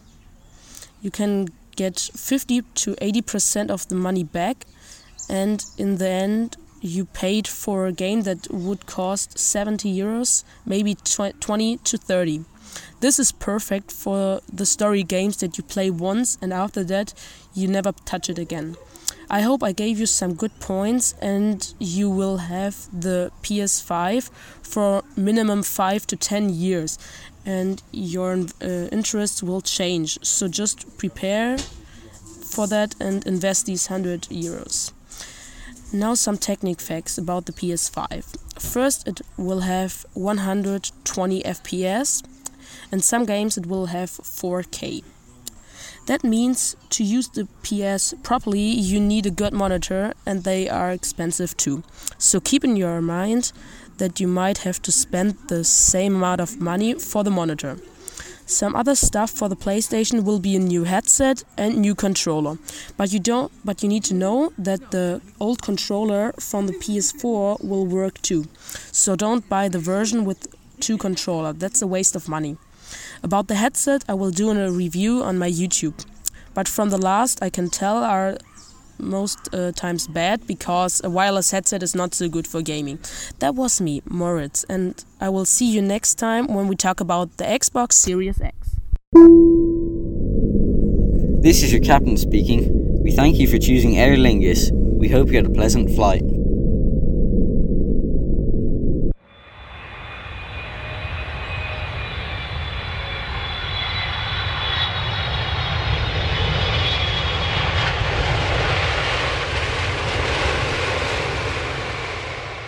Are we here?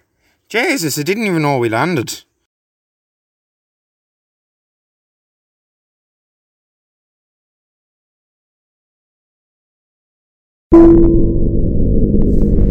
This is your captain speaking. You're on a Ryanair flight, and here's the safety briefing. Blah blah. If we crash, it's not our fault. T's and C's apply.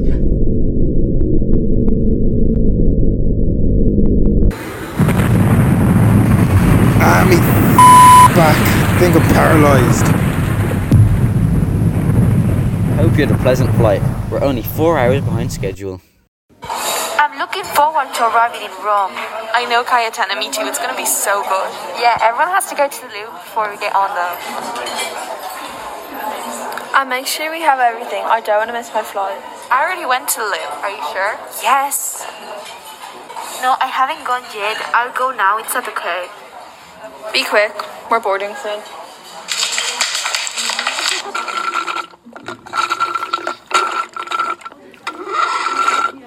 Stop, Liv, that drink's finished.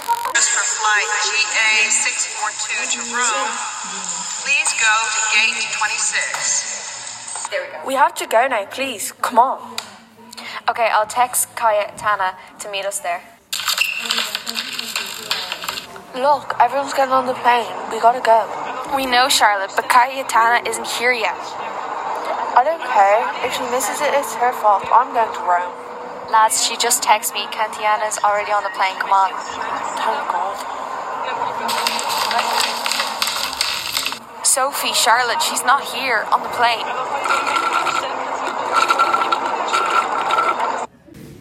I told you to throw that out. I wasn't finished with that.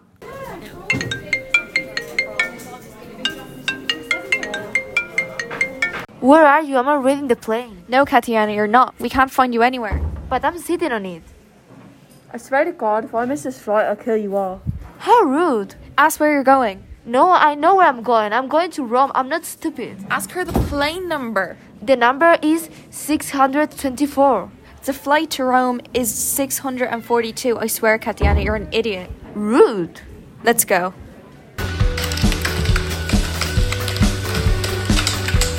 Where are we going? To get Katiana. Shut up, Liv. Yeah, Liv. Be more quiet. I'm gonna kill it. Yous are so mean. How did you get that back? Never mind. There's the plane. Yes, Cayetana, coming through the gate. Look. Sophie, I'm sorry. I'm so sorry. I didn't know.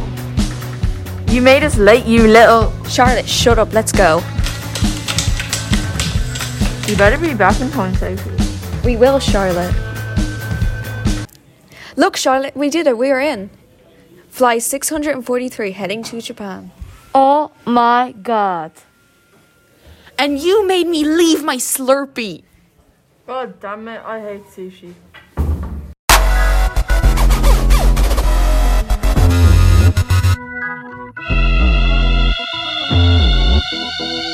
Nice. Whoa, blue kind of sauce. Yeah. Okay, let's vote. Okay, blue on 3. 1, 2, 3, blue. Damn it. I was sure he was an imposter. Should we try green? I think purple. Alright, let's try. Alright, let's do it. On 3? Yeah. 1, 2, 3. Purple. We finally got one. Oh no, we have to fix the engine. Right, let's run. Ah! Oh no, my only friend died. I'm reporting. It was white, and he did it and self-reported. I swear it wasn't me, bro. You all don't lie. No, wait, no. Oh. Oops. I got voted out. Imposters win.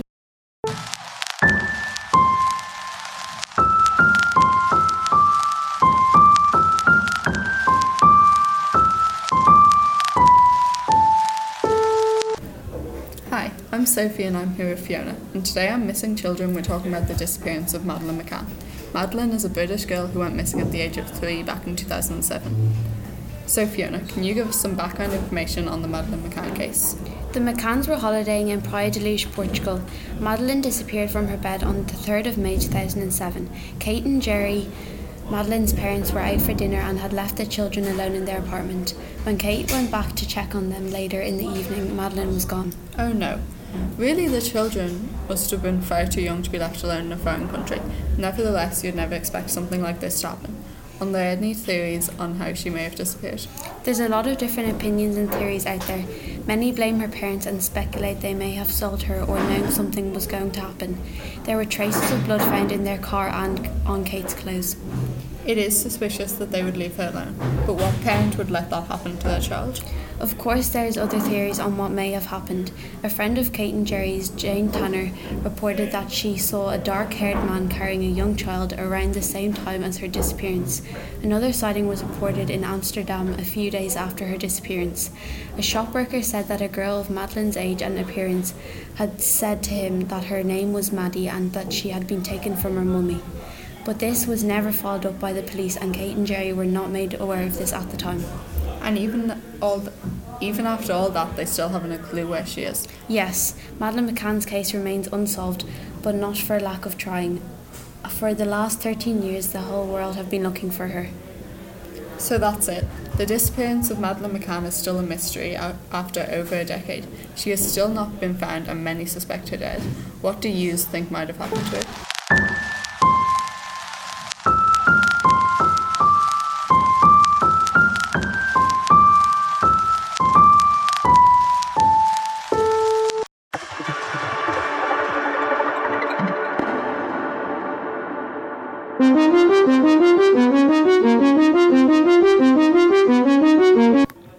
Hello people of Earth, this is Isla from Greystones News. We interrupt your schedule to bring you this urgent bulletin. A UFO-type ship has been found on South Beach. We urge the public to keep away from this phenomenon for the time being, while government officials decide what to do.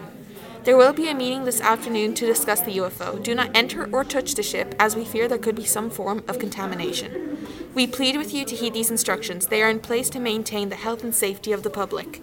Thank you for your cooperation.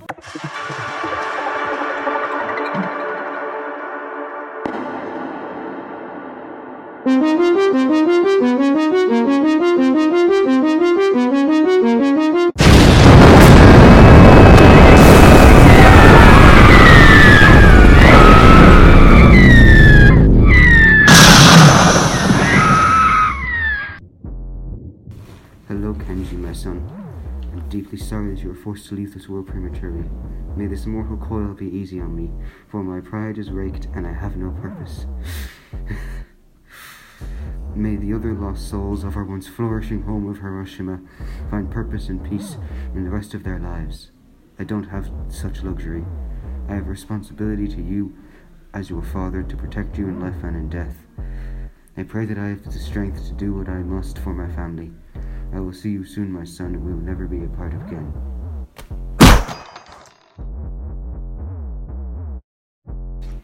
That bomb ended the war.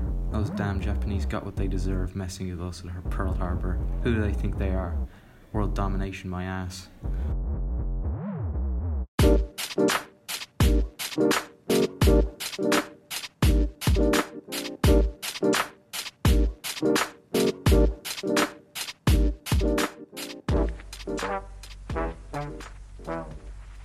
Hello everyone and welcome to my podcast. Today I will be talking very briefly about gaming. Without wasting too much of your time, let's get straight into it. Some people like gaming and some people don't. Some people say that violent games lead children and teenagers to becoming criminals or very violent people, which I don't think is true. And I am correct in thinking that because there have been studies which have shown that there actually is no link between violent video games and aggression in teenagers. I personally use gaming to refresh my mind, to relax, or to pass the time, and I've been gaming since I was young, and I personally do not think that gaming is a bad thing. I think it can be used recreationally, and I think it can be used very creatively, and people can use it to express their creativity and whatever is on their mind, and I think that is a great place for people to connect and socialize and just have a great time. I personally don't think it's a bad thing at all, but that's my opinion. Thank you all for listening to my podcast. My name is Dave Likes Games, and I am out.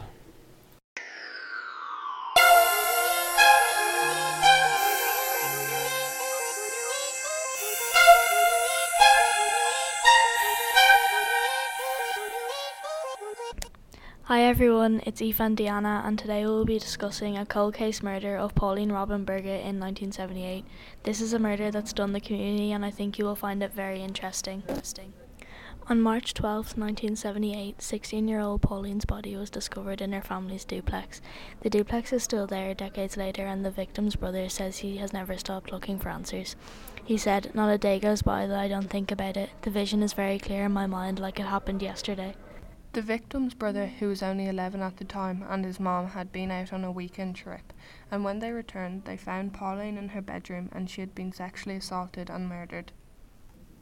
Detectives continue to work on the cold case and they say they have forensic evidence from the crime scene, but they say there are many complicating factors for the 16-year-old who had dropped out of high school. The police say that whoever went in and killed her probably knew her. One of the detectives stated, being out of school, she had a lot of boyfriends, a lot of ex-boyfriends. What we're hoping is somewhere along the line someone said something to someone and admitted to something. Her brother also said, I'm not sure that you can bring closure to something like this. It's been 38 years and I think the person that did it has been free long enough and it's time for the person to answer for what they've done. Police say there were threats made against Pauline from people at an apartment complex where she used to babysit. They do have DNA in the case, but they don't have a source for it just yet. If you know anything about the murder of Pauline, you're asked to call Silent Witness at 480-WITNESS. I miss her a lot. We got cheated out of a lot of years, said Pauline's brother. We hope you enjoyed this podcast. Thank you for listening. Goodbye.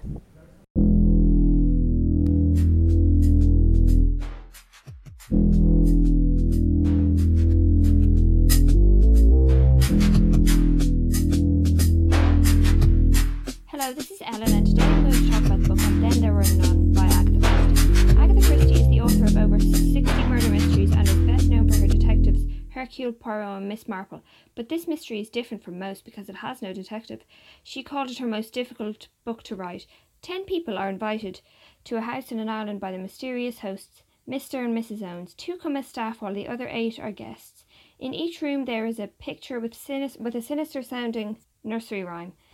Then it becomes clear that there is something not quite right when the hosts don't turn up and the weather leaves the island unreachable. Suddenly, one of the 10 dies, and then it seems clear that everyone has a dark secret. The seemingly accidental death of a child while the governess was watching, the tragic death of 2 children from a speeding car, the death of an elderly employer when the employees stand to inherit money. It becomes obvious that there is one reason why they were brought here, and each guest can only hope that they can survive until help arrives. This book is very suspenseful and gripping, and I enjoyed it very much. I thought that the mystery was fantastic, even if it was quite unusual, and I felt that the solution was terrific. I highly recommend this book, even if you are looking for something that is a little different from the typical murder mystery, and I rate this book 4 stars out of 5. I think it is among Agatha Christie's finest books. Now I'll move on to another Agatha Christie mystery, which is The Murder of Roger Ackroyd. In this one, a man called Roger, but Hercule Poirot is there to solve the crime.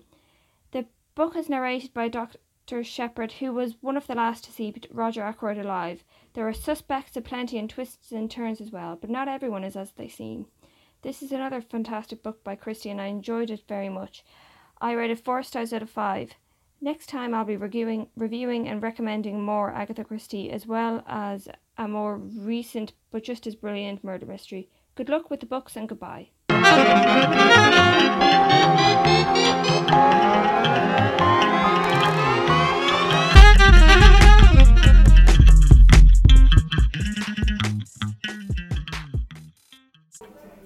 The 9/11 attacks were a series of terror attacks carried out by the terror organization Al-Qaeda. The attacks were led by Osama bin Laden. In the early morning of September 11, 2001, 4 American airliners were hijacked by jihadi terrorists. The 4 targets were both towers of the World Trade Center, the Pentagon, and the Capitol building. At 8:46 a.m. a plane crashed into the North Tower, and the second tower was hit at 9:03 a.m. The third plane crashed into the Pentagon, but missed and didn't do any major damage. The fourth plane crashed into a field after the passengers tried to overpower the terrorists. There were 2,996 deaths as a result of these attacks. In 2011, Osama bin Laden was killed by the US forces in Pakistan.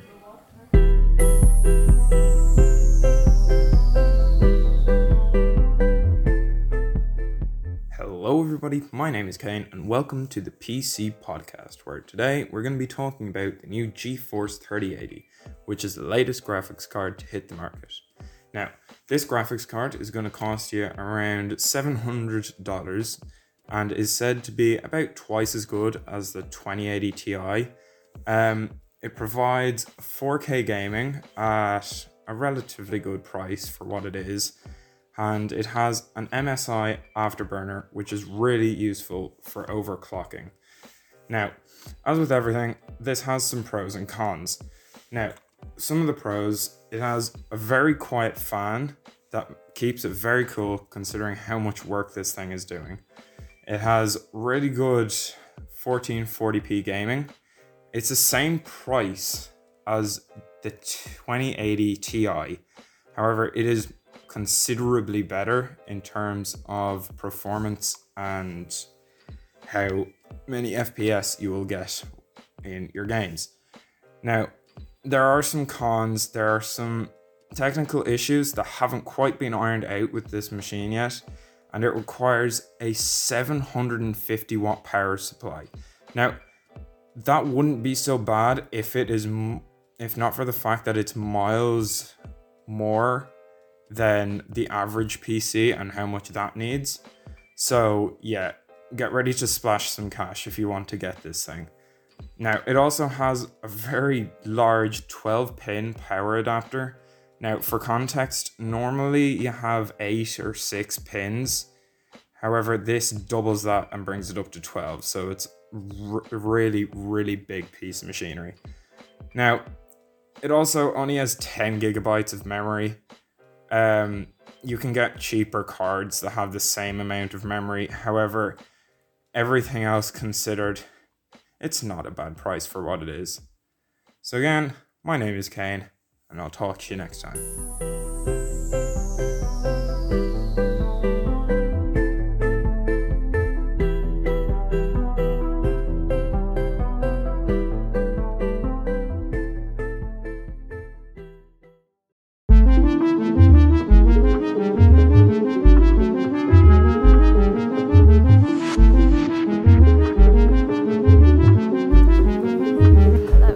My name is Kaya Gunn, and in this podcast I'm going to be talking to you about the Manson family murders.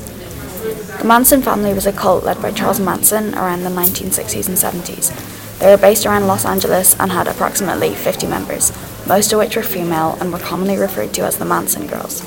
Some of these girls included Susan Atkins, Leslie Van Houten, and Patricia Krenwinkel. The Manson girls lived with Charles on his ranch and are said to have had immense respect and unconditional loyalty to him. They were completely brainwashed by Charles and would do whatever he asked them to, which included many brutal murders. One of the worst murders that the Manson family committed was the murder of pregnant actress Sharon Tate and her husband when she was just 26 years old. On the 8th of August 1969, 4 people broke into Tate and her husband's home and killed everyone inside. The very next night, Charles Manson ordered his followers to the home of Rosemary and Leno LaBianca to once again kill everyone inside. Manson wanted to make the killings appear as though they were part of a race war. These events shook America and caused the rise of the Satanic Panic. After the killing rampage in LA, though Manson was not actually present for the killings, he was arrested for murder and sentenced to life in prison. He died in 2017. As for the Manson girls, they were arrested and sent to prison. Leslie Van Houten was charged for 2 counts of murder and 1 count of conspiracy. Susan Atkins and Patricia Krenwinkel were charged with murder. Leslie and Patricia are still alive today, whereas Susan died from breast cancer at 61.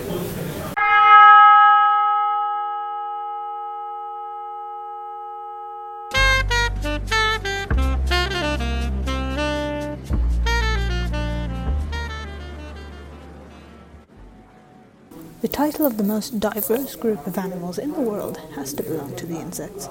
They are so diverse, in fact, that they consist of half of all known living organisms in the world. That includes bacteria, plants, all of the animals, and fungi. If you were to put the name of every named insect in a bag and were to pick one name out, approximately every 1 out of 2 would be a type of beetle. Beetles inhabit every habitat except for polar regions and seas and eat almost anything from fungi to plants to other insects and carrion. Some are pests, like the Japanese beetle, an invader that rages destruction over 300 species of plant in the US, and some are beneficial and encouraging to our gardens, such as the famous 7-spotted lady beetle that have often been introduced to control aphid populations, which are tiny true bugs that can cause damage to crops and garden plants.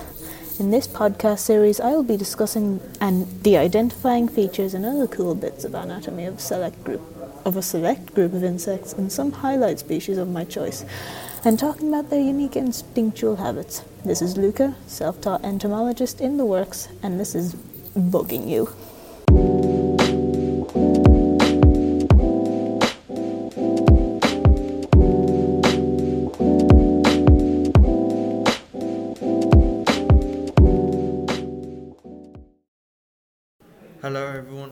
welcome to the Prem Weekend podcast. I'm Michael and I'm joined by Sam, and today we're going to talk about the Premier League matches that took place yesterday and on Saturday. So we're going to start with the most surprising match this weekend and for a good while, with the Liverpool versus Aston Villa game, which ended 7-2 to Aston Villa. Sam, what are your thoughts on the Liverpool defence? I think the main problem with the Liverpool defence is the high line that they play, which really worked in Aston Villa's favour as they could counter-attack and easily outnumber the Liverpool defence. This led to many of the goals that Aston Villa scored. In my opinion, I thought one of the most surprising elements of the game was that Aston Villa only had the ball for 27% of the match and Liverpool having the other 73%. Ollie Watkins, the Aston Villa striker, had just joined from Brentford for a fee of £33 million, and it seemed to have paid off extremely well considering he scored 3 goals and got the Man of the Match award. Yeah, I agree. Watkins had an absolute storm off again. This is one of the weirdest matches of all time, considering that Liverpool won the Prem last year while Villa just stayed in the Prem. This game is definitely down in history to be one of the most surprising wins of all time. There was another high-scoring game with Spurs netting 6 against Manchester United and the game finishing 6 goals to 1. Son had a great game. Would you like to elaborate on that point there, Sam? I fully agree, and I'm worried for Manchester United as they've had a couple of very bad results, and if they continue at this rate, I doubt they will even get European football. They really need to up their game. Son and Kane had a very good game, both getting a shared amount of goals and assists. That's a good point about United struggling for a European spot, because Everton have been looking really good this year with a very strong start with 4 wins in 4 games and are top of the table. Everton will most likely contest United for their spot in Europe, whereas last year they had little competition. Thank you to all our listeners, and we will be back next week with another episode.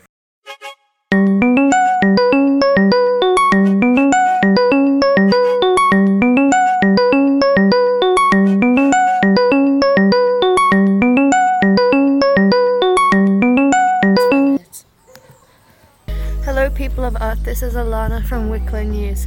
We interrupt your schedule, bringing you the urgent bulletin. There has been an invasion in Greystones, Wicklow from a new life source on Mars. We advise for everyone in the surrounding area to stay inside while we make contact with these beings and know what they have come to Earth for. Once we have investigated these matters, new instructions will be given. Welcome to Into Fashion, the podcast. Are you interested in the latest trends? Want to know where to get the most dramatic dresses or even the simplest loungewear? We talk about the best places to shop for your favourite styles and where the sales are always on.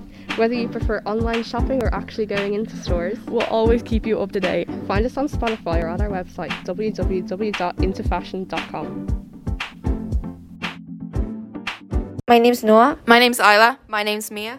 My name's Kayla. This is Mass Murder, a true crime podcast.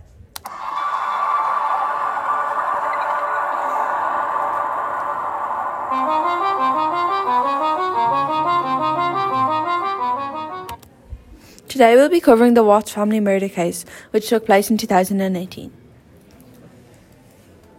Girls, after sufficient research, what do you make of this case? A horrible crime committed by a truly psychopath. This was truly awful. Horrible. The Watts family was made up of 4 people: Chris, Shanann, Bella and Celeste, known as Cece. At the time, Shanann was also pregnant with the family's 3rd child, a boy named Nicolai. The family lived in Colorado, though Chris was born in North Carolina. When was he born? The 16th of May, 1985. He was 33 years old at the time of this case. He worked on an Anadarko oil plantation. And his wife was born January 10th, 1984, in New Jersey, and was 34 at the time. Shanann and Chris met on Facebook in 2010. They were then married November 3rd, 2012, 2 years later. Their 2 daughters, Bella and Cece, were aged 4 and 3 at the time. Bella was born December 17, 2013, and Cece was born July 17, 2015. The 2 daughters were so young. What a horrible man. On June 11, 2018, Shanann Watts surprised her husband with the news that they were expecting their 3rd child. He seemed genuinely excited. On June 14th, Bella is recorded singing a song about how much she loves her father. However, at this time, Chris Watts was developing feelings for his co-worker Nicole Kassinger, who he started dating seriously towards the end of the month. Which turned out to be very important in the case later on. Affairs never end well anyway. Around July 10th, tensions began to be seen in Watts' marriage, so in text messages. Throughout the following month, more tension grows between the couple as Chris's parents and Shanann fall out. Later on in the investigation, it is stated that this could be one of the reasons the murders took place. On August 4th, it is shown through phone data that Kessinger was looking at wedding dresses for over 2 hours, which could mean that her and Watts' relationship was getting quite serious. And yet, he still didn't tell his wife. I know. On August 7, Shanann confides in a friend about her relationship problems with Chris. She stated that he said that he didn't want to have another baby anymore and that he was not going to go to counseling with his wife. Shanann's friend suspected that Chris was involved with another woman, which was in fact the truth. On August 9th, Shanann left for Arizona on a short business trip, texting her friend to tell her that she thought Chris might be coming around, seeing as she had had the best talk yet with him the night before. Little did you know, over the period of time Shanann was on her trip, she drafted Chris when she returned, trying to fix her relationship. The Watts' next-door neighbour's surveillance cameras captured Shanann returning from Arizona at 1:48 a.m. on the morning of August 13th. That same morning, Chris got up early to get ready for work and woke up Shanann to talk about their marriage and their future. Later on, he said that the two got into an argument and he snapped. Chris confessed to having an affair to his wife. She told him angry that he would never see his kids again. Chris then strangled her in their bedroom. The noise from the struggle woke Bella up, the family's eldest daughter, and she came into the room proceeding to ask what was wrong with her mother. Chris wrapped his wife's body up in a bedsheet and carried her out to the trunk of his car, where he deposited it. He then put Bella and Sissy in the basket set and drove them all to his place of work. Oh, this was truly awful. Chris then smothered Celeste in the car, making Bella watch. He did the same with the older daughter before carrying their bodies over to the two massive oil tanks. He threw both of his children's bodies into separate tanks before closing the heavy lids and returning to the car. An horrible act. He buried Shanann's body nearby in a shallow pit before starting his work early. He told his co-workers he came in early because him and his wife got into an emotional argument that morning. The following day, after 3 females were determined missing people, Chris made an appearance on local news station. He stated that the house felt empty without them and that his heart was shattered. He pleaded for them to return. Although that evening his neighbours grew suspicious as both cars were still in the driveway, yet Shanann and the girls were nowhere to be found. They called the police saying they think Chris may have had something to do with the disappearances. The police followed up the Watts' home, knocking on the windows to see if Shanann or the other girls were inside. Then they brought Chris into the station on August 15th. The disappearances were also reported by Chris earlier on the 13th, shown in text messages between him and his realtor when she asked why Shanann hadn't weighed in on the conversation. He didn't last very long without getting caught, did he? No, not at all. At the station, he failed a polygraph test and confessed to his father. Then authorities about the murders. However, he says that he killed Shanann because she smothered their daughters and this was proved false. He was brought into the station because the surveillance footage from the neighbor house disapproved his alibi, and his statement that his wife and daughter left while he was at work. This also happened on 13th. He clearly didn't plan this out at all. He was then arrested that day. The bodies were found on August 16th, where Chris said they would be. On August 21st, Watts received 3 first-degree murder charges, another 2 first-degree charges due to another count of his 2 victims being younger than 12, another count due to the unlawful termination of a pregnancy, and 3 counts for tampering with the bodies. That was 9 charges total. Shanann Watts' family attended the trial, where they were seen sobbing.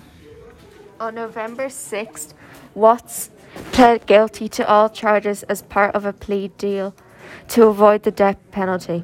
On November 19th, he was charged with 5 life sentences without the possibility of parole. He deserved it. He was also charged with 40 years for the unlawful termination of his wife's pregnancy and another deceit for the disposal of his victim bodies. The judge at the trial, Judge Marcelo Caprico, called the murder